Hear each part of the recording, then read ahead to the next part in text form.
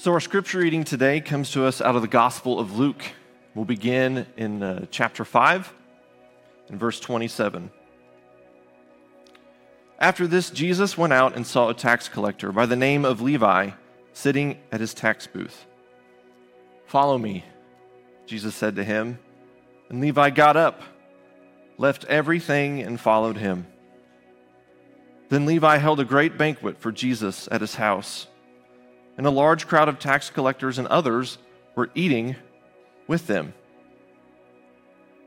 But the Pharisees and the teachers of the law, who belonged to their sect, complained to his disciples, "Why do you eat and drink with tax collectors and sinners?"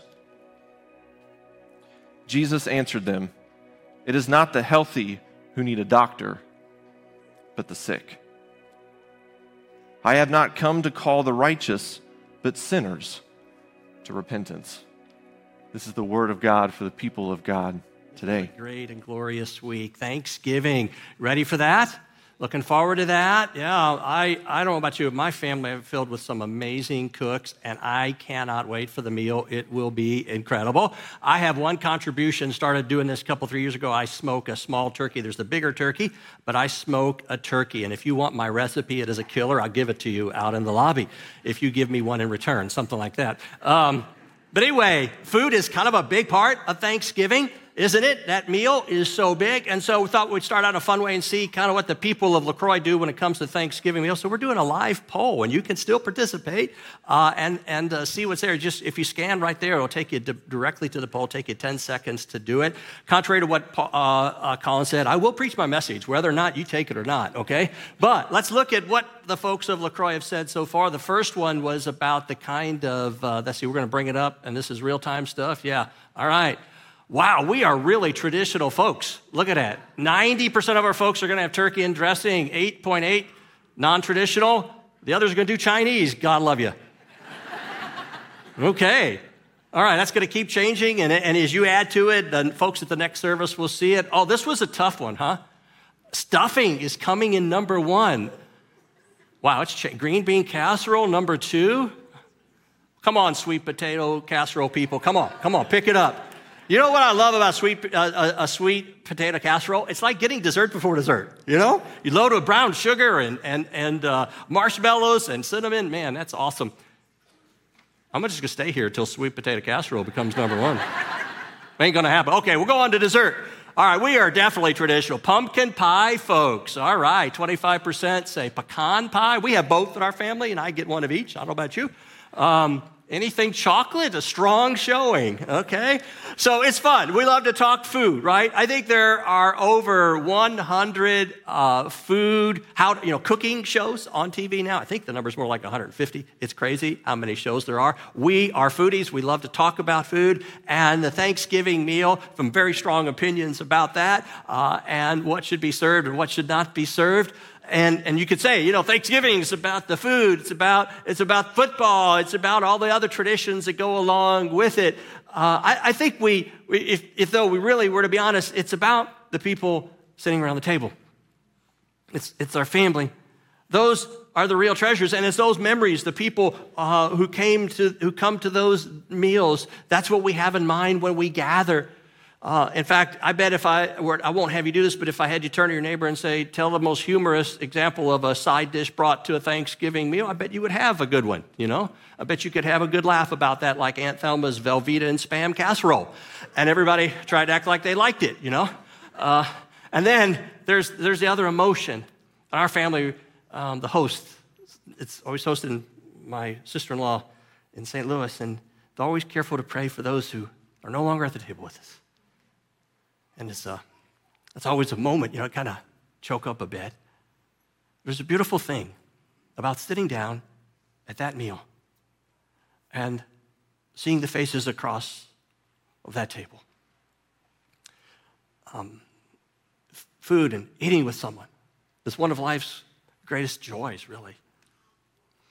Today we continue our series called B.L.E.S.S, and we're using an acronym, which I love it. Brett hates acronyms, and he's doing this one. I'm so proud of him. He's just really stepping out there.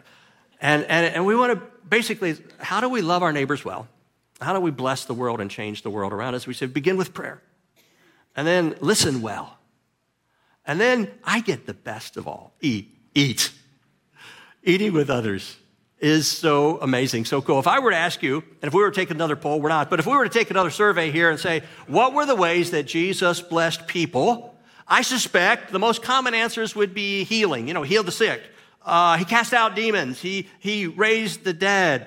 Others might say, well, his teaching was so encouraging and so filled with hope and God-centered that his teaching was how he blessed people.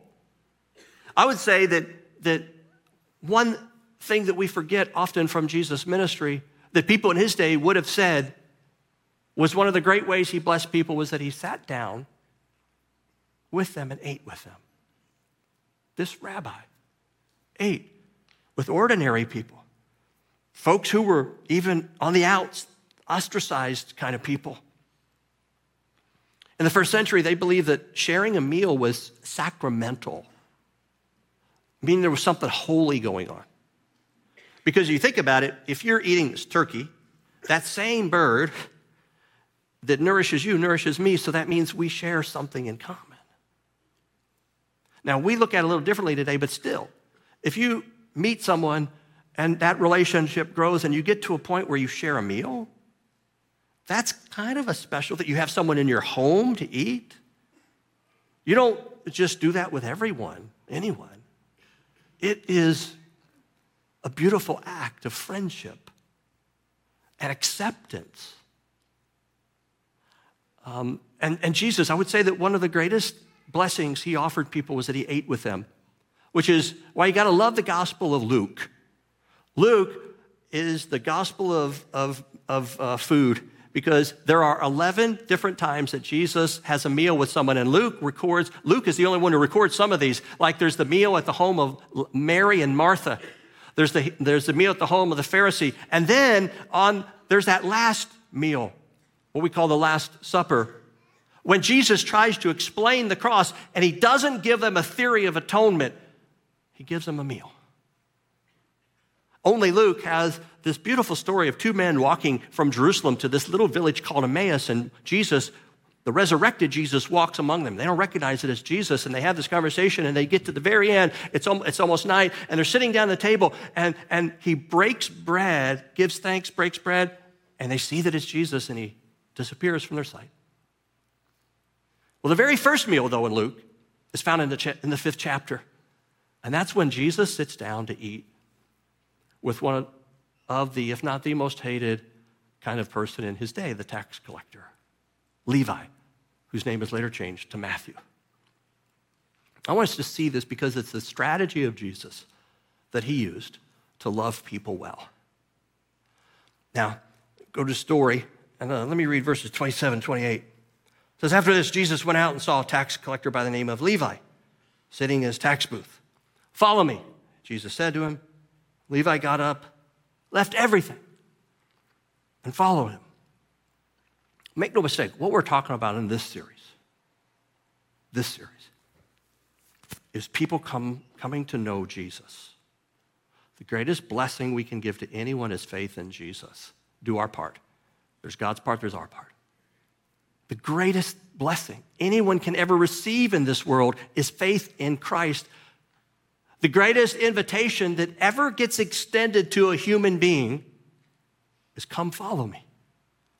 And what we're talking about in this series is how do we see more of our friends, more of our family members, more of our co-workers, classmates at school, neighbors, how do we see more of them come to know Jesus? Well, that's what we're talking about in the series, and that's what Levi does here. There's a meal, and we're talking about that, but make no mistake, the greatest thing that happens here is that Levi, of all people, this tax collector, gets invited by Jesus to follow him. Do you believe that the greatest thing that can happen to a person is that they meet Jesus? I know some of you well, and I know that's what you believe. Well, if so, how can we keep that from others? If that's the greatest thing. And if you're not quite sure of that, probably not going to be a very strong witness. But I happen to believe it's the best thing I could do for anybody is introduce someone to him. And Levi accepts. He gets up. Now, here's what's incredible. He walks away from it all. I think you could make the argument that Levi made the greatest sacrifice of all the 12 disciples in following Jesus. Let's look at verse 29 again. It says, he got up and left everything. Everything. Now, he was a tax collector, which means he worked for Rome.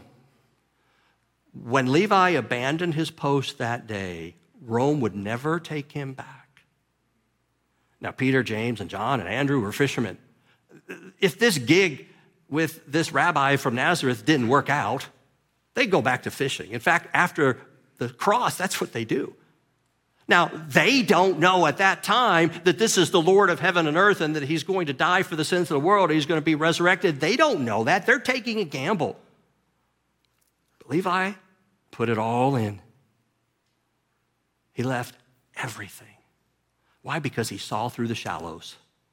He had what the world said you should have. Levi would have been one of the wealthiest people in Israel at the time. He had everything the world said. He had luxury. He had stuff. He had security, protection. And he walked away from it. That's total commitment. And this scene is so inspiring to me.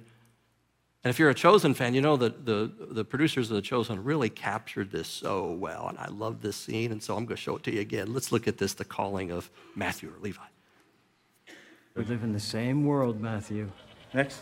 Besides, what else are you going to do with a mind like yours?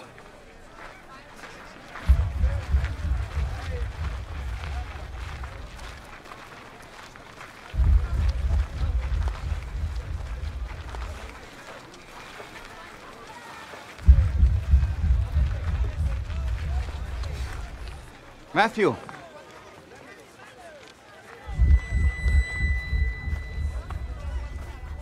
Matthew, son of Alphaeus.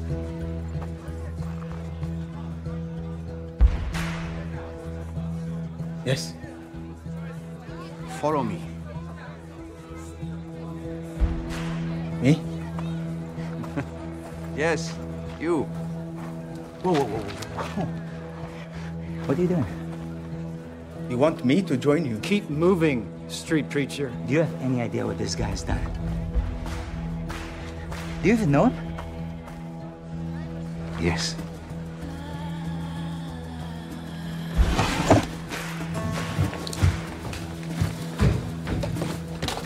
Listen, I said to... What are you doing? Where do you think you're going? Guys, let me go.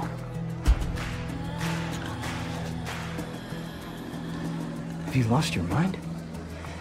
You have money. Quintus protects you. No Jew lives as good as you. You're gonna throw it all away. Yes.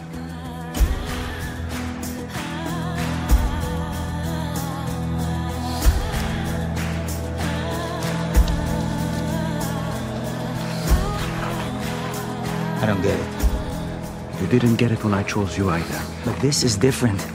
I'm not a tax collector. Get used to different.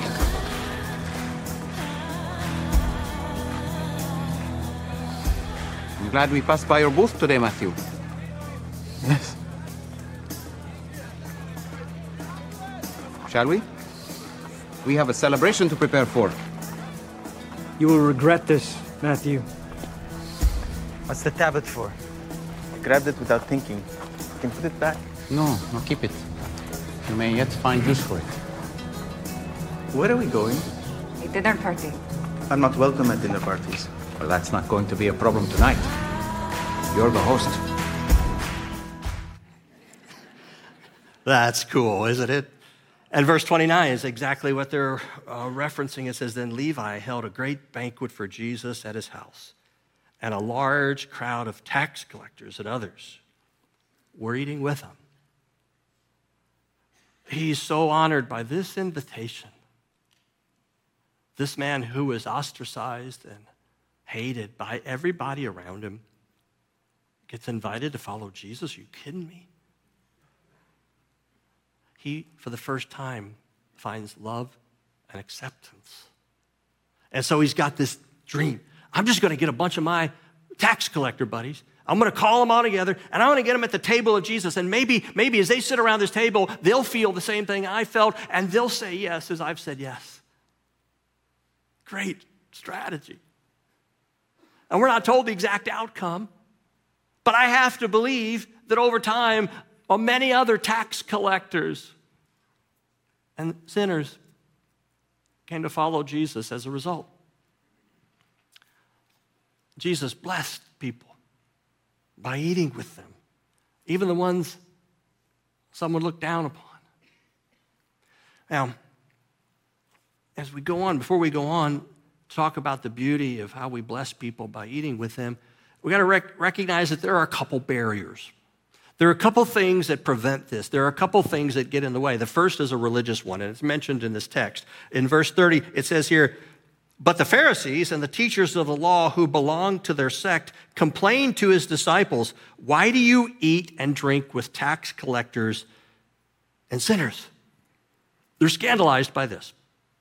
Now, in their understanding of the law, the Pharisees and others in the day thought that if I associate with someone who is out of fellowship with God, that's going to defile me, and it's going to keep me from being able to participate fully in the faith community. So I won't do it. So they prided themselves in keeping a strict separation between themselves and sinners.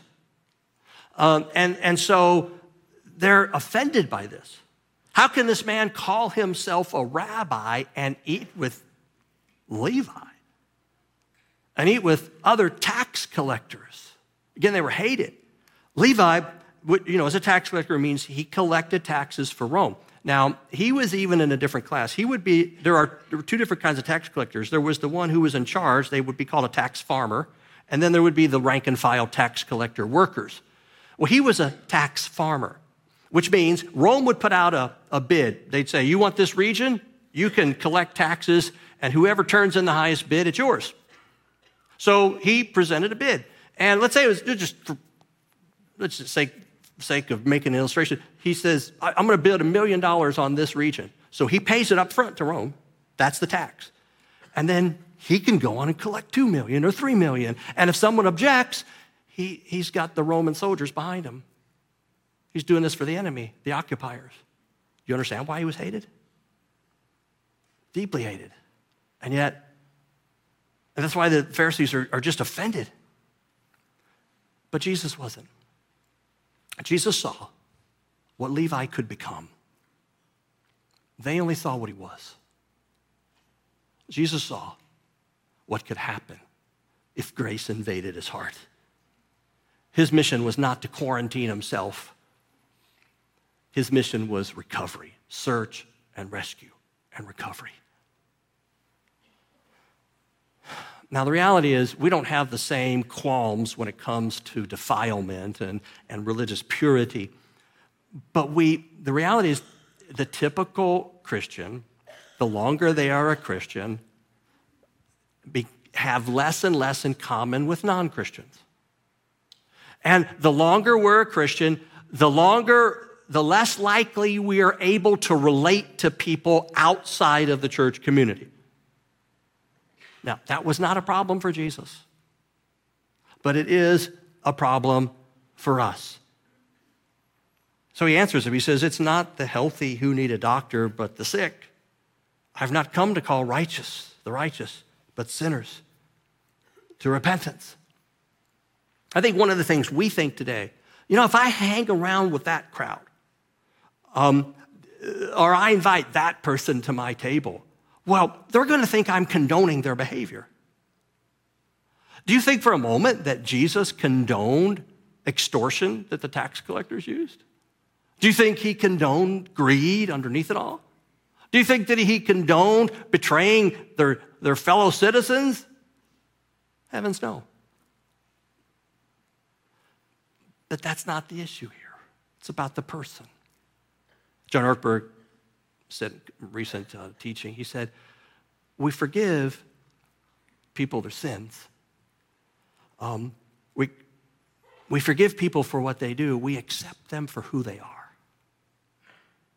Jesus had this ability to accept a person without worrying about whether people thought he was condoning. In fact, he got accused. Jesus did get lumped in. Later, his accusers would say that Jesus was a tax collector and that he was a glutton and a drunkard because he hung around with people who had that reputation. He didn't worry about that. He was more about accepting that person. And we say, well, but don't they, shouldn't they change? Well, yeah, it was how patient was God with you and all the things that needed to change in your life. After all, at the end, it says he's called sinners to repentance. Yeah, we're going to change. I'm thankful. I don't know about you. When I got called by Jesus at age 15, I'm thankful that on day one, he didn't tell me all the things had to change in my life because I'd have been so discouraged, I'd have turned around and walked away and never come back. That comes in time. We catch the fish. Jesus cleans them. I don't know about you. Catching fish is a whole lot more fun than cleaning them, right? We don't have to worry about that. God does that. It's not about condoning. It's about accepting the person for who they are. In fact, in Romans 15, it says, accept one another as Christ accepted you. How did he accept you? While you were still a sinner. In this, God has shown his love to us. While we were yet sinners, Jesus died for us. And you know what? If you get lumped in and someone accuses you, then take that as a badge of honor because you're walking in the footsteps of Jesus. So that's the religious barrier. We got to get over that. We got to get over the fact that there is a big gulf between us and the non-religious community. We love them anyway, and we accept them anyway because Jesus accepted us. Well, then there's the other barrier. That's kind of from the non-religious side. We might call it the non-religious barrier, and that is there's a lack of trust. Our culture has really gone backwards when it comes to trusting each other. As our countries become more divided, we trust each other less and less, and there's statistics that actually back this up. There is this barometer called the Edelman Trust Barometer. It has been measuring the level of trust in the United States and about 25 countries around the world for many, many years now. And we're at like all-time lows. Look at these recent statistics. This is about people who are different from you, okay? They're Democrat, they're Republican. They have different beliefs, they have different practices. They live differently, different moral view than you. Okay, listen to what this says now. Only 30% would help that other person who's different from you if they were in a time of need. Think about it. 70% of us in America would say, I'm not going to help them. They're Democrats. They're Republicans. They're whatever. Only 20% would be willing to live in the same neighborhood. I don't want them living next to me. Only 20% would be willing to work with them. See, levels of trust are so low. And so here's what I'm saying. Here's where I'm going with that. Folks outside the walls of the church don't trust us. They don't trust Christians. That's just where it is. And so we got to accept that. And one of the ways we break that down is by friendship and getting to know them. But this is a reality. They're not going to accept us like they once did.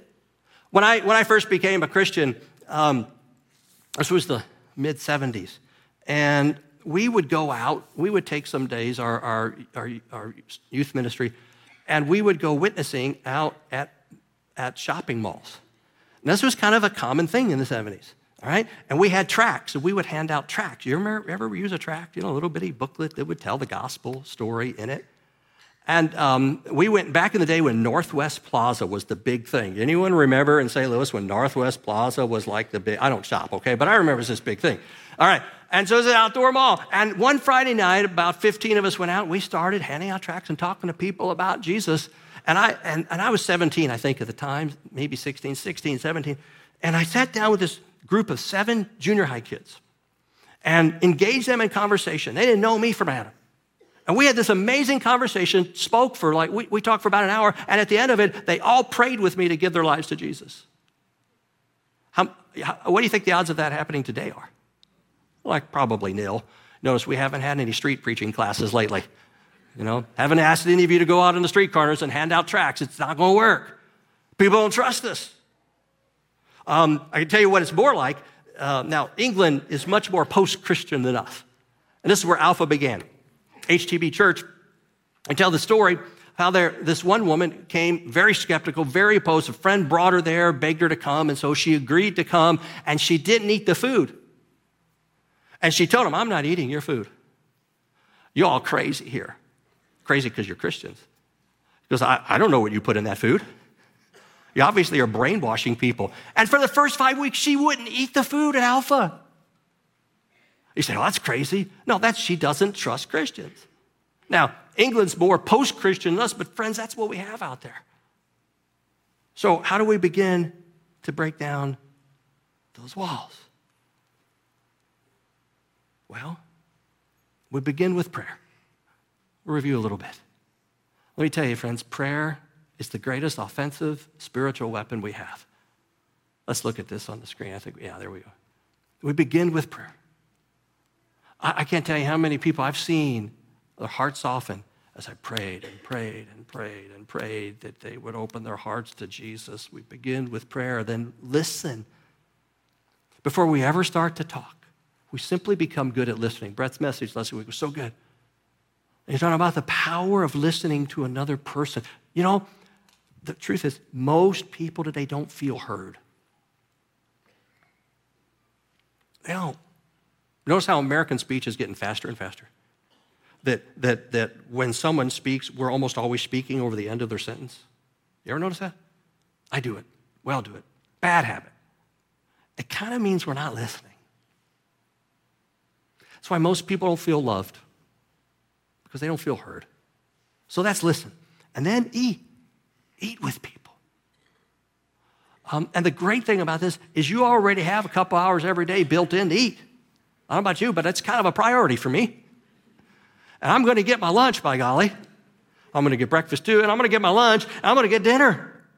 Whatever I do that day, I'm going to do those things. So it's already kind of built into your schedule. Have someone in your house, or if that makes you uncomfortable, you don't cook, go to a restaurant. I remember for months, I went and ate with this guy who came to church once, told me he was an atheist. I thought it was interesting, atheists coming to church. And I met with him for months when he eat.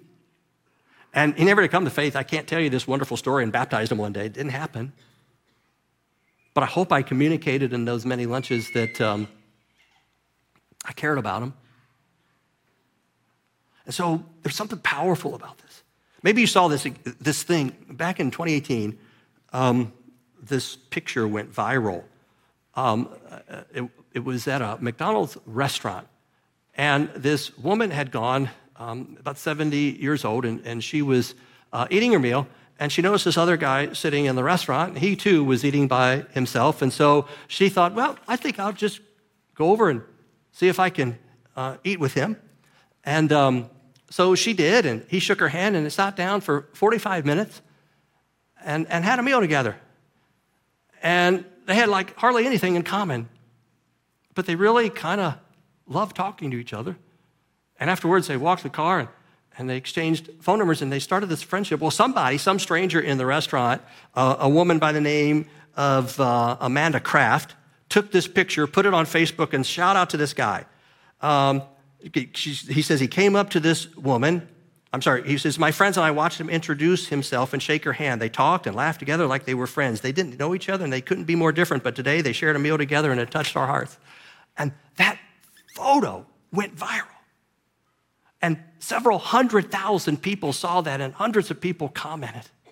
So much so that McDonald's where it happened put this plaque up. It's there to this day, commemorating that moment at the community table. We all are one community, and so we dedicate this table to enjoy a meal with a friend, old or new, in honor of Jan and Eric. Isn't that cool? All because a woman in her 70s went down and sat down with a guy in his 20s and just had a conversation. And that spoke to people. The power of sharing a meal can be life-changing. That's why we eat at Alpha. One of the greatest blessings I've seen over the years is how God uses Alpha. Because, again, you're not going to go to outside, preach on the streets, and lead 7 kids to Jesus anymore. It's not going to happen like that today. But they may come to this course where you serve a good meal and you eat together, and then you show a 20-minute video about the Christian faith, and then you let them lead the discussion. It's their agenda at that point. I have seen God break down barrier after barrier, and it begins with eating. We just finished Alpha this course, and the people at our table who didn't know each other left as friends. And there's a power, friends, in sharing a meal. And one of the beautiful things I've seen are LaCroix people going to Alpha. They know Jesus, but they're bringing somebody with them and inviting them so they may grow in their faith as well. That's just one way. You want to bless the people around you? You want to love your neighbors well? Eat with them. Accept them. Jesus practiced radical acceptance. Accept one another just as Christ accepted you while we were still sinners. Because here's the deal, we're all sinners. Sometimes it says in these stories, when it says, the Pharisee said, you eat with sinners. Sometimes our translations will put it in quotes. Now, the quotes aren't there in the original. You know why? It's a misnomer. It's not like these really bad folks over here are sinners and the rest of us are righteous. No, we're all sinners. All of us. And all of us are invited to the table to eat with Jesus and to know him. Because the greatest gift in this world, human beings, the word Levi means join. I think it's great that Levi was invited to join the other disciples, and somewhere along the way, we don't know the story because the Gospels don't tell us, his name gets changed to Matthew. Now, this is just my belief. I think Jesus changed his name just like he changed Simon's name to Peter. But I can't prove that. Do you know what Matthew means? Gift of God. Jesus saw him, this scoundrel of a guy that everybody hated, as a gift of God. Friends, this Thursday, you're going to sit across from the table. And I don't know about you, my family, it's a mission field. It is. There are a lot of people in my family don't know Jesus. And I'm going to sit at that table, and I'm going to pray, God, give me a moment. But first, let me listen well, and let me see them as a gift. Let me see him as a gift. Even the one who brought that god-awful side, let me see them as a gift. Because they are. You've never locked eyes with anyone who doesn't matter immensely to the Father. Let's pray. Father, we thank you for the people in our world, the people many of us will be eating with this Thanksgiving. God, give us eyes to see them as you see them, as Matthew's, as gifts of God. God, help us to be a blessing to the world.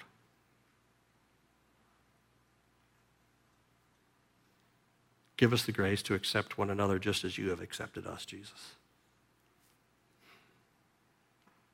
Pray for everybody here as they go into their Thanksgiving celebrations. May they be your light. May they pray. May they listen well.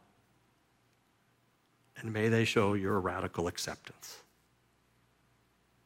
Use us all as everyday missionaries.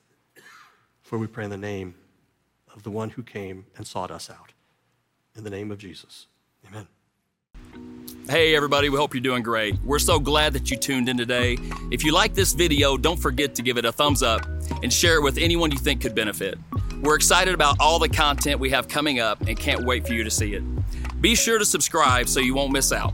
If you're curious about LaCroix, or if you're looking to take the next step on your journey with Jesus, check out lacroixchurch.org. We love you and we hope to see you again soon.